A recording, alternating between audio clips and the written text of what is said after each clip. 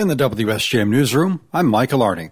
Congressman Bill Huizenga is maintaining that President Biden will need to agree to federal spending cuts if the debt ceiling is to be raised. Speaking to Bloomberg this week, Huizenga says at least the White House is talking with House Speaker Kevin McCarthy. A little frustration, frankly, that it took 97 days to get to the negotiations, and we wouldn't be quite in this spot if they had started earlier, that many of us were asking for to happen. Huizenga says congressional Republicans want movement on federal programs if they're to cooperate. A lot of my colleagues are really looking at two things. One, what are those work requirements surrounding federal aid going into people that need help but are able-bodied, aren't head of households, they don't have dependents, they don't have kids that they have to worry about? Are they putting in an educational component or a work volunteer component? He added calling back unused federal COVID money given to states and local governments is another priority.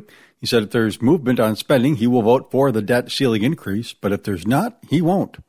Berrien County Commissioner Chokwe Pitchford informed the Benton Township Board yesterday that the Orchards Mall has a plan to get rid of the thousands of seagulls plaguing its parking lot. They have paid a company called BirdX out of Chicago to come in and put up essentially what they are speakers that do not emit sound loud enough for residents to hear, but the seagulls find it extremely annoying and they find somewhere else to sit. Pitchford says BirdX advertises an 85 to 90% reduction in birds in 1 to 3 weeks. Over the next few weeks, drive by the mall and see if you don't see a reduction in the seagull population. He adds mall leadership is working on an economic development plan to revive the mall as well as working to fill in the potholes in the parking lot.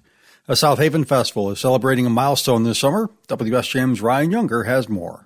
Grid Life Midwest, a motorsports and music festival at Gingerman Raceway in South Haven, is celebrating its 10th anniversary June 2nd through the 4th. Festival founder Chris Stewart tells us it's a hybrid racing event, car show, and music festival geared towards celebrating all aspects of car culture. We try to basically present the hobby of motorsports and track racing in a professional capacity and then bring more people closer to it by producing a festival around it. Stewart says he and his partners have hosted grassroots events at the raceway for 20 years, and Grid Life has grown from 1,500 attendees to 15,000. There's more programming, the artists are bigger, the stage is bigger, the racing's better, the cars are faster, they're better built. So everything levels up year over year, but it all happens through the community. For ticketing information and to learn more about the festival, see our story online.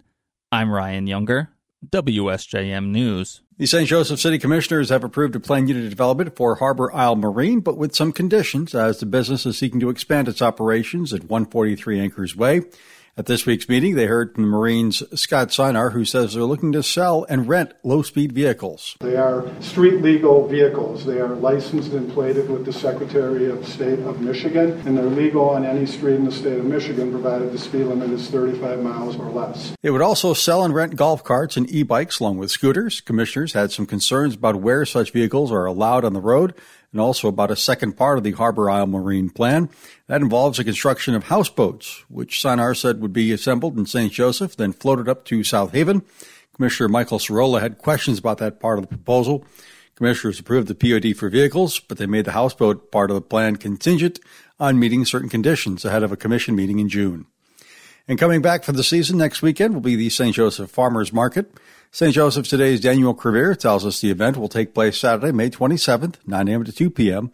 The markets will feature 25 to 30 vendors every Saturday through mid-October. And you can find quite the variety of local produce. We've got baked goods again. We've got coffee, cheese. Of course, we've got a knife sharpener. We've got some new vendors this year, which we're really excited about. And we're just really happy to be kicking off the summer season soon. She says the demand for fresh, locally sourced produce and goods has increased in recent years.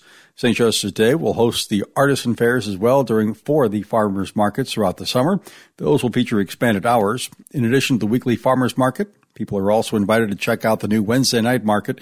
That'll be held Wednesday, May 31st through August 30th from 4 to 8 p.m. in Court Place Plaza.